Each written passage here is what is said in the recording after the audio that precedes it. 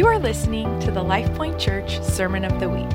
For more resources, visit us at livethemessage.org. Good stuff. I want to share a quick testimony. A young lady came up to me recently and shared during worship that the Lord spoke to her and revealed to her that she hasn't had a suicidal thought since November. Praise God. That's a big deal. Come on. And me and my wife and so many of us here, we had been walking with her for a couple of years through a lot of difficult stuff, and we had been seeing a transformation from the outside. You know, we had been seeing a demeanor change and language change and everything change, and but there wasn't that personal revelation of the transformation that had been taking place. And so even in that moment of worship, as the Lord was revealing that to her, she tried to bring herself back to suicidal thoughts, tried to see if she could muster up those sort of self-harming, suicidal thoughts. She couldn't do it. She couldn't do it. It was such a foreign thing to think of harming herself in that way. And I just say, do it again, Lord. Do it again this morning. And so anybody in this place that's struggling with self-harming or suicidal thoughts, I just speak life upon you. And during worship, I was just speaking that upon you. Lord, just do it again today, God. Set people free in your name, Jesus, from suicidal thoughts, from self-harming thoughts, and those addictions that are feeding wounds. Lord, we just speak freedom in the name of Jesus. Amen. We're going to dive into God's word, the book of Proverbs this morning. We've been walking through the rest of the summer, this series called Hungry for Wisdom. So I hope you're hungry for more than whatever's in the crock pot at home, hungry for some wisdom. I recently had a birthday, and for my birthday, my brother, Pastor Tony, he's one of the pastors here, he smoked me up a beef brisket. And brisket's one of my favorite meats. And many people don't know this, but he has been perfecting the craft that is smoked meats. So on his day off, on the weekends, you kind of know where to go. Go to Tony's house. Cat's out of the bag, so everyone's going to be showing up. He'll probably have to start charging here, but anyways, the day came, he was going to feed me the beef brisket, me and my family, and I woke up, ate breakfast like normal. I'm kind of a guy of rhythm and routine, and lunch came around. I was like, I should skip lunch. I need to skip lunch. If I'm going to really make the most out of this epic meal, the choicest of fare, I need to just skip lunch and really make sure I have an appetite. Because isn't it a shame when you show up at an amazing meal, the choicest of meats, and you're not hungry? It's a true shame. It's a shame. It's a travesty. And so I wanted to make sure I was ready. And I'm praying that you're ready this morning for God's word, that there's a hunger in your heart for God's word. Because I feel like it's a shame when people get to this point in the service and they're still not hungry for God's word. So look at this promise. If you're not hungry, maybe this will stoke a hunger in your heart. Proverbs chapter 2, verses 4 through 8, it's a promise to hunger for wisdom. God will meet you there. If you seek wisdom like silver, if you seek it like silver and search for it as for hidden treasures, then you will understand the fear of the Lord, the reality of God, and find the knowledge of God. For the Lord gives wisdom.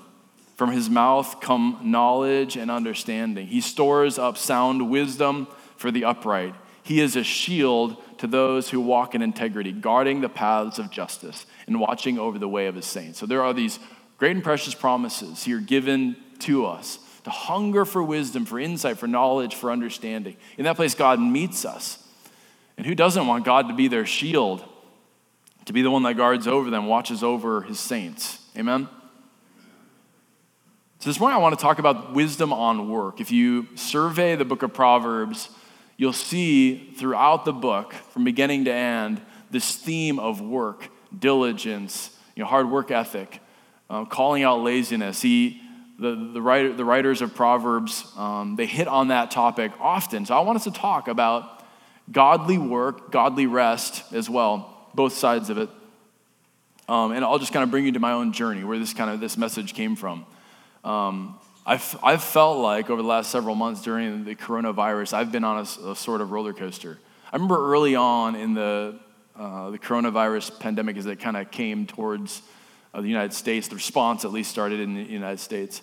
Early on, the language was really hey, this is going to be 2 or 3 or 4 weeks at most. If we can just hold on, we'll be done. If we can all just kind of make some tough choices for a little while, we can hold on. So I remember out of the gate, there was kind of this like refreshing sense of simplicity that came upon my life. I was like, wow, this is so nice. Like just like this slowness came upon my life, and I felt motivation. I felt like this sense of I'm going to make the most of this time.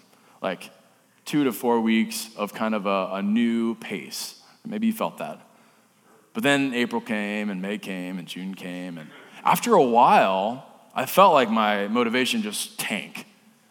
And I kind of felt myself in this valley of like laziness and sluggishness, and it's kind of like, what's the point? Like where are we, Lord? And I felt like I was on this roller coaster of sorts, and it was then that in April, the Lord spoke to me in the book of Proverbs and really spoke to me a lot of this message. I'll unpack a few of those Proverbs here in a moment. But I want us to talk this morning about work and rest. You know, work can be godly, work can be ungodly. Rest can be godly, rest can be ungodly. And I want us to see the way of wisdom this morning. I want us to discern the way of wisdom and the way of wickedness. Discern godly work, godly rest, and wicked work and wicked rest. I believe American consumerism has led us to be a people of extremes. You know, we can either be workaholics and work our hands to the bone, or we can be lazy and purposeless. On one hand, we have most Americans not getting enough sleep at night. Ever since the advent of the light bulb, we're people that we just don't sleep. There's always something more to do, something else to grab our attention, something else to keep us up all night and to get us up early in the morning. We don't sleep enough. A recent 2018 survey actually found that 40% of employees say they want to quit their job because of burnout.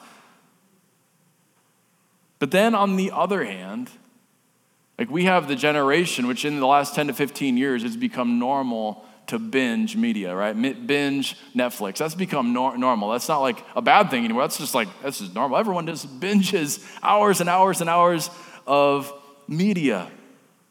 The new American dream that's come to us over the last 50 years has been to work hard for 25 to 30 years, then to be let out into this purposeless pasture to end your life on this earth. So what's God's way? What's the way of wisdom? What does godly work and godly rest look like? I'm praying for a purifying work in your heart this morning to see it from God's perspective. So let me show you a few of the Proverbs that the Lord just spoke to my heart back in April. Proverbs chapter 6, verses 9 through 11. He said, Drew, how long will you lie there, O sluggard? It's like, oh yeah, you're right. So April, kids weren't going back to school. So normally when you got kids in school, you got a lot of motivation to get up early before the kids get up, to have like a moment of peace and to get your kids going. It's like when the kids aren't in school, like we're doing school at home, it's kind of like you're off to a slow start. So I found myself sleeping. And when will you arise from your sleep? A little slumber, a little folding of the hands to rest, and poverty will come upon you like a robber, and want like an armed man. Proverbs chapter 12, verse 11. Whoever works his land will have plenty of bread, but he who follows worthless pursuits lacks sense. Proverbs chapter 13, verse 4 says, the soul of the sluggard craves and gets nothing, while the soul of the diligent is richly supplied. There is this place in laziness where you just never feel satisfied. There's always something else to grab your attention, something else that maybe can soothe the things that are on your heart and your mind, and you try to fill those voids with all these things. That's the way of the sluggard. So what is God's way? I want to talk about rest, about work. Let's first talk about rest. What's godly rest look like? We rest to demonstrate God's ability. And this is central to the way of following Jesus, being a Christ follower, is learning to rest in a godly way. To rest to demonstrate God's power, God's sufficiency, that he is the giver of all good things, that he is the creator of all good things, that all things come from him. The American way props us up to be in the driver's seat, to think that it all comes through us, through our own work ethic, our own stick-to-itiveness. The gospel turns all that on head. What sets Christianity apart from all other world religions is that in Christianity, it's not about what we do. In all other religions, you wake up Monday morning and you are in a deficit. There's always something more that you can do to appease this far-off God. Every other world religion is that way. You're always trying to dig yourself out of this hole.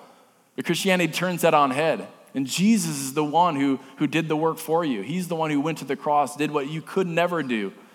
He stood in the gap for you. And so the way of following Jesus is finding your sufficiency in him, is resting in him, is placing your faith in Jesus Christ and Jesus alone. Surrendering, dying to yourself. That is the way of Christ. And so central to following Jesus, when you say yes to Jesus, you're also saying yes to a life of rest in him. And so we rest to demonstrate his power, his sufficiency, that he is enough, just like we just sang. So in the Old Covenant, God early on, he set in motion the institution of the Sabbath. And it was to mirror his rhythm of creation set in motion in the very beginning. When God brought into being everything that's in existence, the seventh day, what did he do? He rested. It wasn't because he needed to replenish his energy. He's not in need of anything. He set in motion an example for us as image bearers to also follow after. And it was this rhythm of rest, to stop and to delight in the goodness of God, to learn to be people that rest. You don't have to be insecure. You don't have to be uncertain. God is more than enough. He is your source of joy and everything good in this life. I remember early on in ministry having to learn this example or learn this principle the tough way. Soon after we moved to Iowa, to Ames, the pastor that had hired me, he quit and he moved on, and I was the only person on staff. And I felt just like the weight of the future of the church on my shoulders, which is such a silly thing because God's been building his church for the last 2,000 years. But for some reason, I felt like everything was riding on me. I was like, Lord, I gotta work myself 7 days a week. I gotta work nonstop if this is gonna stay afloat. Like it's all on me, God. And I remember a friend and a mentor, he stopped by the office and he spoke sternly into my life. He said, Drew, if you continue at this pace, you're not gonna survive this transition time between pastors. Like you need to learn to rest. And it was a wake-up call. I was so thankful for his truth in my life. So he spoke over my life. I need to learn to stop, to also learn to trust in the Lord, to be content, to be satisfied. You don't need more stuff. You don't need to chase after things like the world does. We can learn to stop and rest in the goodness of God. Proverbs chapter 13, verse 25, as I read earlier, the righteous has enough to satisfy his appetite, but the belly of the wicked suffers want. There's a common misconception when it comes to the book of Proverbs, which is that the wise are rich and the wicked are poor. That's not a correct reading of the book of Proverbs. The righteous, the wise are content. They're satisfied in lot or little. The wicked are never satisfied, even with a lot or even with a little. It doesn't matter. They're always suffering in want. They're always wanting more. Proverbs chapter 19, verse 23, it says something very similar. The fear of the Lord leads to life, and whoever has it rests satisfied. That is the way of life, to rest satisfied. He will not be visited by harm. The sluggard buries his hand in the dish and will not even bring it back to his mouth. Isn't that a profound picture of that orphan spirit that's in us that always wants more? Like we don't even bring back our hand to enjoy the fruit of our labor. We keep our hand in the dish constantly, wanting more, and it's never satisfied. That's the way of the wicked. That's the way of foolishness, the way of unrighteousness, the way of the wise. The godly path that God is calling you and I into this morning is a way of life that's being satisfied, being content, experiencing the joy in the little things of life. So rest is enjoying what God has given us. Rest is worship. Rest is being at peace with God. And so here's some practical things to impart upon your life, because I believe there are some people that need to learn to stop and take a Sabbath. I don't know what your work week looks like, but I would encourage you to take one day a week for it to be a different day, to be a set-apart day. Obviously, as New Covenant believers, we're not required to follow the institution of Sabbath. But I believe Sabbath rest and a Sabbath rhythm is so life-giving for a follower of Christ. So I encourage you to find a Sabbath rhythm for your work week. And so Peter Scazzero, in his book, Emotionally Healthy Leadership, he lays out 4 pillars for biblical Sabbath that I just wanted to gift you with this morning to help you to begin to stop. It has been said of the nation of Israel, the Jewish people, that the Jewish people didn't keep the Sabbath, but the Sabbath keep the Jews. It's that life-giving nature of this institution, set in motion in the creation story, that's meant to be a joy upon your life, to stop. So that is the first pillar for a biblical Sabbath. It's to stop. And the Hebrew word for Sabbath most literally means to stop or to cease working. In our American Western way of thinking, because we think in terms of efficiency, industrialization, it's 7 days a week of work would be better than 6 days of work. But it doesn't work like that. God can do more with our 6 days than we can do with our 7. It's similar to a principle of tithe, that God can do more with our 90% than we could do with 100% of our money. We need to learn to stop. Second is to rest. And in this, we're reflecting the example that God set in motion, as I've said in the creation story.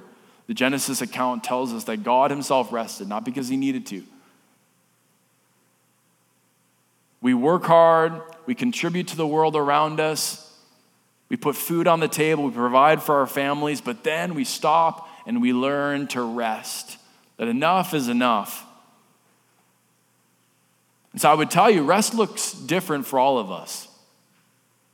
For some of us, maybe rest looks like a slow walk at the lake, slow walk through the neighborhood. Maybe for you, rest means swinging in a hammock, reading a book, reading a fiction book, or reading a book completely different than the work that you work the other 6 days of the week. Maybe for you, rest looks like cooking an amazing meal. Maybe for you, rest looks like playing games with your kids. Find something that's different than the rest of your week to learn to rest. Third is to delight. Stop, rest, and delight. Proverbs 13:25, I've already read this. The righteous has enough to satisfy his appetite. That is the way of righteousness. It's the way of wisdom. To learn to delight in what God has given you. To actually take and relish and revel in the goodness of God. So taking delight in being satisfied, like that spirit of contentment, is not a matter of net worth. It's not about how much stuff you have. It's taking joy in the little things. That's the way of wisdom.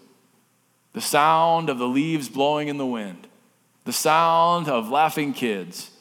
If you have kids in your home, when's the last time you got down on the living room floor with your kids? Rolled around on the floor with them. Taking delight in the beauty of God all around us. In a couple weeks, I get the opportunity to go up to the Boundary Waters canoe area. It's like one of the few wilderness areas in the United States that's completely, disconnected from the grid, remote from any other human being. So you can go up there for several days and never see any other human beings. I love people, and I'll be with a group, but it's also amazing just to get alone with God and God's creation. And every time I've gone, it's been 15 years since I've been there, but every time I've gone, I've always had a moment where I'm just overwhelmed by the glory of God in that environment. Just looking up at the Milky Way, seeing a shooting star, hearing the howling wolves in the distance.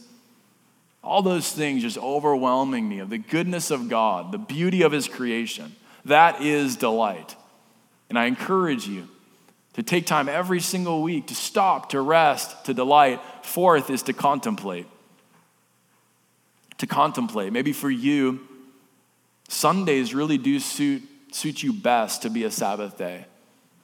And so in that rhythm of Sunday, the Lord's Day, it's built into it that you would have an opportunity to gather around the Word of God, to think about things that matter more than the grind of Monday through Saturday. And within the Jewish tradition and throughout Christian history, either the Sabbath or the Lord's Day, built into it is this idea of corporate contemplation of the Word of God. The Word of God's going to be read, and we're going to think about these truths that impact our lives for eternity. But I encourage you in your day of rest, your day of Sabbath rest, that you'd stop and contemplate the values and the truths of God. So that's biblical Sabbath. That's godly rest. And you'll see within that then, there's no room for laziness, for apathy, for purposelessness. Rest is not necessarily sleeping for 14 hours a day. Oftentimes when you do that, you feel less rested at the end of it. Maybe for you it is taking a nap. I think naps can be great. But resting is not binging on media. That's not rest. So then what about godly work? What about the other 6 days of the week? I want to cover the day of rest because honestly in the church, we don't talk about Sabbath very often. So I want to talk about that, set that up. But what about godly work? There's so much in the book of Proverbs on this topic of work. We rest to demonstrate his ability, and we work to demonstrate his worth. There is a way to work in a godly way. And just like in the gospel, it's all about what he's done in his work, but yet we live a life in response to the work that he's done. Just because God's grace is so radical, so generous, it doesn't mean that we go on living our lives in apathy and without consideration of him. No, we live our lives as followers of Jesus in response to the price that he's paid for us. And so it is in our work lives. Our standard for work is not the American dream. We look to God's example. God is creator God. He's the best worker in the universe. He's the most productive worker in the universe. Proverbs chapter 3, verse 19 through 20 says, "The Lord, by wisdom, he founded the earth. By understanding, he established the heavens. By his knowledge, the deeps broke open and the clouds dropped down the dew." You and I, we are created to reflect the image of God.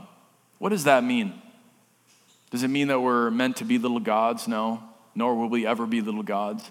It means what sets us apart from the rest of creation is that we have the capacity to reflect certain attributes of God that are different from the rest of creation. The rest of creation doesn't have that capacity. A major aspect of that is the capacity to have relationship with God, to live in relationship. God is a relational being in that he's a triune God. He's always been in relationship for all of eternity. But then he's invited us into relationship because we are image bearers. But part of our image bearing is our ability to be creative and productive and innovative. It's part of the reflective aspect that God set in motion in the garden when he set up Adam and Eve to have dominion over the garden, to cultivate the land, to make it more productive. So that is God's call upon your life, to reflect the characteristics, the attributes of God in the workplace, whatever you put your hand to throughout the week, 6 days a week. So here are 4 ways to view godly work. First is responsibility rather than chore. Responsibility rather than a chore. Rather than just a mindless task, a necessary evil in this world. But actually, work did exist in the garden. It just wasn't so laborious. Part of the curse was like, now we're going to have to contend with weeds and all sorts of wicked things. But even before the curse, there was godly work that existed in the garden. And it was a responsibility. Proverbs chapter 12, verse 11 says, "Whoever works his land will have plenty of bread, but he who follows worthless pursuits lacks sense." There is a switch that's flipped. There is a moment in time when people hopefully step into maturity, into mature wisdom, and understand that what they have been given is a responsibility. It's a privilege. It's an honor. And all the more for us living in the West in a free economy and in a place where you can go out and you can earn a living for your family. We are blessed, and it's a responsibility that we need to cherish. Work doesn't have to be a bad thing. There's a mile marker moment that happens in kids' lives when they realize the difference between responsibilities and chores. Chores are have-tos, responsibilities are get-tos. I remember just recently my 8-year-old daughter, she got her own room. Up until that point, she had been sharing a room with her 2 little sisters. But for her eighth birthday, her one request is that she get her own room for her birthday. And so we decorated a bedroom in the parish theme. That's what she wanted, and we surprised her with it, and she was super stoked. And we noticed a switch in her that happened when she had this shared space that was just like her little bed, her place to lay her head at night, to her own bedroom.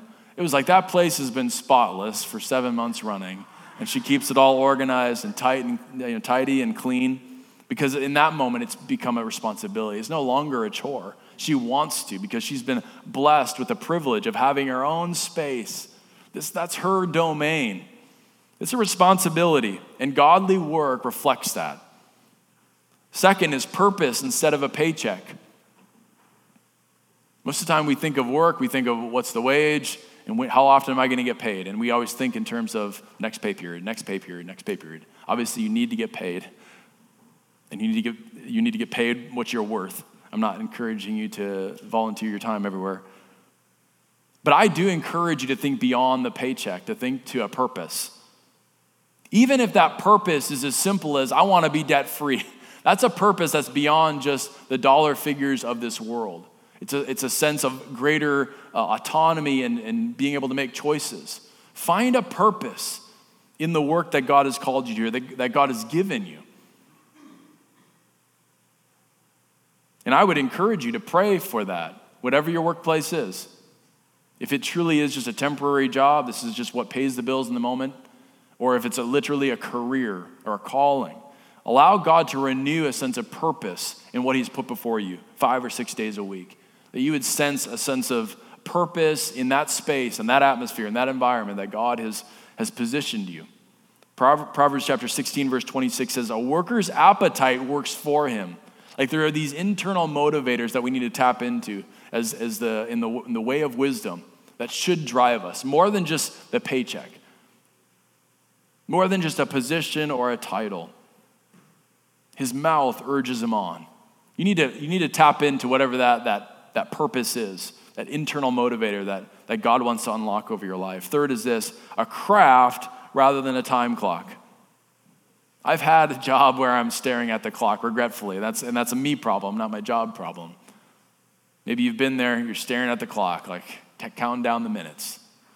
I've also had jobs where I'm so enthralled in what I'm doing that I lose track of time. I think the latter is a better place for us to live, in this sense of we truly value what's before us, and we want to make it as amazing as we can. We want to go about it with such excellence. We want to see it as a craft, as a creation before God. I believe that can be done in each and every job, every vocation out there. Look at the detail that that God brought about in the creation story in Proverbs chapter 8. It says, when he established the heavens, wisdom was there. When he drew a circle on the face of the deep, when he made firm the skies above, when he established the fountains of the deep, when he assigned to the sea its limits so that the waters might not transgress his command, when he marked out the foundations of the earth, then I was beside him, that's wisdom, like a master workman. And I was daily his delight, rejoicing before him always, rejoicing in his habited world and delighting in the children of man. Wisdom calls God, creator God, this master workman. He didn't have to take so much care and precision in his creation. He could have done it without a thought. But instead, he took delight in the creative process. And I would encourage you in your workplace to take upon yourself this mantle to be an image bearer in whatever your vocation is, to delight in the process of creation. You're creating something. You can make it a craft. You can make it excellent. You can make it sing of the glories of God. And fourth is this, integrity over instant results. I'm going to ask the worship team to come forward. Integrity over instant results.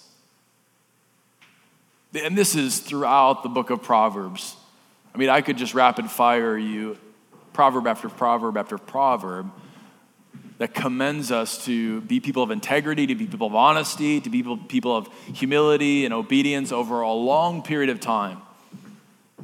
Proverbs chapter 11, verse 3 says that the integrity of the upright guides him, but the crookedness of the treacherous destroys them. We live in an age of get rich quick, overnight success stories. But the way of wisdom calls us to something different. It calls us to a way of integrity and honesty, of steadfastness over a long period of time, of being obedient, of treating with excellence what's before us, and then us reaping a reward of that over a long period of time. That is the way of wisdom. There's no shortcuts. This is what Eugene Peterson says. He says, grabbing what is there while you can get it is now described as basic wisdom. Improving yourself by whatever means you are able. Get ahead regardless of the price. Take care of me first. For a limited time that works, but at the end the devil has us do. There is damnation. By the grace of Christ, we experience the marvel of being made in the image of God. If we reject this way, the only alternative is to attempt the hopelessly fourth-rate, embarrassingly awkward imitation of God made in the image of men and women like us. I want you and I to all reflect the image of God in our workplace and our vocations 5 or maybe 6 days a week, where we do things with such excellence and integrity and honesty that people see God in us. They see there's something different about these people. Like it's like the Joseph or Daniel principle of our generation, that there would just be this favor that follows us. And it's not because we have a silver bullet. Like the silver bullet of the kingdom is this path of integrity and honesty and obedience over a long period of time. If you'd all stand to your feet, I want to call for a response this morning that's a little more unique, a little different, because I don't speak on work and rest all that often. But I feel like in light of a pandemic and the upheaval of our normal rhythms of life, it'd be timely for us to respond to the Lord specifically on this topic. So if you're here in this place and you're experiencing burnout in the workplace, maybe you're getting burnt out working remotely, or maybe you've had extra responsibilities thrown on you, or constraints, or cutbacks in pay, or whatever it is, and you're just feeling the strain of it and you're feeling burnt out, I want to pray over you today that God would just refresh you, give you fresh vision and fresh purpose. But on the other hand, if you're like I was back in April and like feeling apathetic and lazy and purposeless, like this lack of motivation, lack of urgency, I also want to pray for you. I want to pray for just a healthy dose of purpose upon your life, that God would wake you up with this vigor in the morning to really go after it and to live your life with a sense of excellence with what God has put before you. So I'm gonna pray over us. If you bow your heads and close your eyes. If you're here this morning and you're part of that first group and you're saying, Drew, I'm feeling pretty burnt out. I don't know how much more I have to give. I kind of feel myself looking for the next thing. I'm just feeling burnt out. Would you just raise your hand? I want to pray over you. Awesome. Yeah, several hands across this place. I'm just going to pray over you, Lord, over every hand raised right now in the name of Jesus. God, I just pray for energy from your Holy Spirit, joy, refreshing. I pray for a grace upon every individual that raised their hand to begin to learn the biblical, godly way, the rhythm of Sabbath rest. And maybe that's going to be some tough decisions, but I pray their week would even be reoriented, retooled, to take a day where they stop and they rest and they delight and they contemplate the goodness of God upon their life. I pray it upon them in the name of Jesus. Pray grace from your Holy Spirit right now. I pray grace to endure, grace to do the right thing, grace to treat their employer with mercy and with compassion, to speak with kindness, to speak with respect and with honor. And I pray that favor would follow them, Lord Jesus. In the name of Jesus, I pray you provide for them. Any sense of worry, any sense of people being burnt out and working so hard because they don't know where the next meal is going to come or how they're going to pay their bills. God, right now I'm asking for divine provision from heaven. That, Lord, you would do more with their 6 days than they could do with 7 days. I pray it in your mighty name, Jesus. If you're part of that second group and you're just kind of feeling apathetic and a little purposeless, maybe the pandemic has taken a little bit of a toll on you, would you raise your hand? I'm going to pray a prayer upon you. Yeah, Lord, hands all across this place.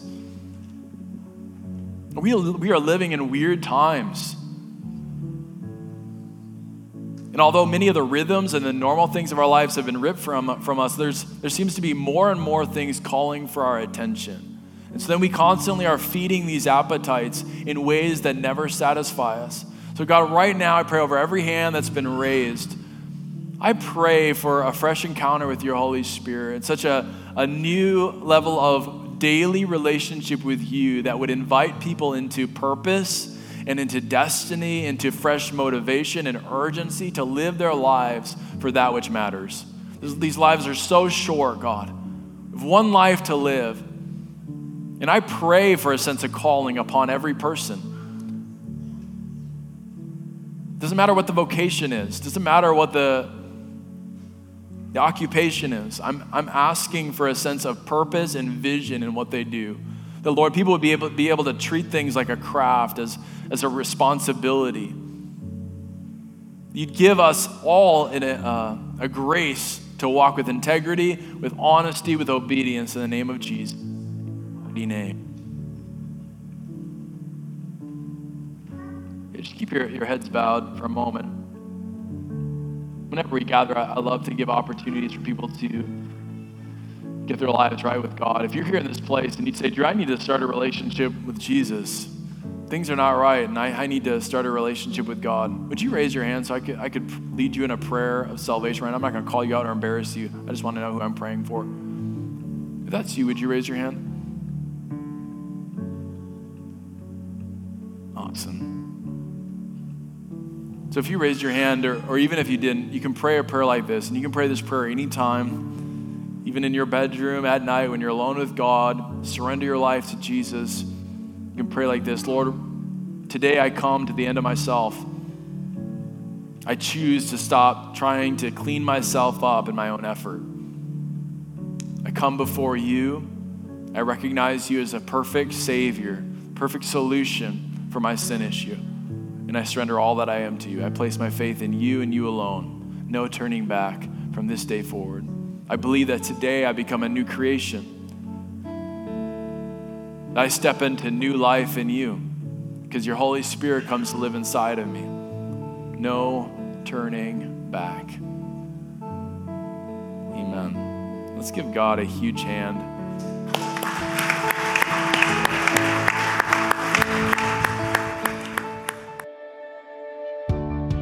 This has been the LifePoint Church Sermon of the Week. For more resources, visit us at livethemessage.org.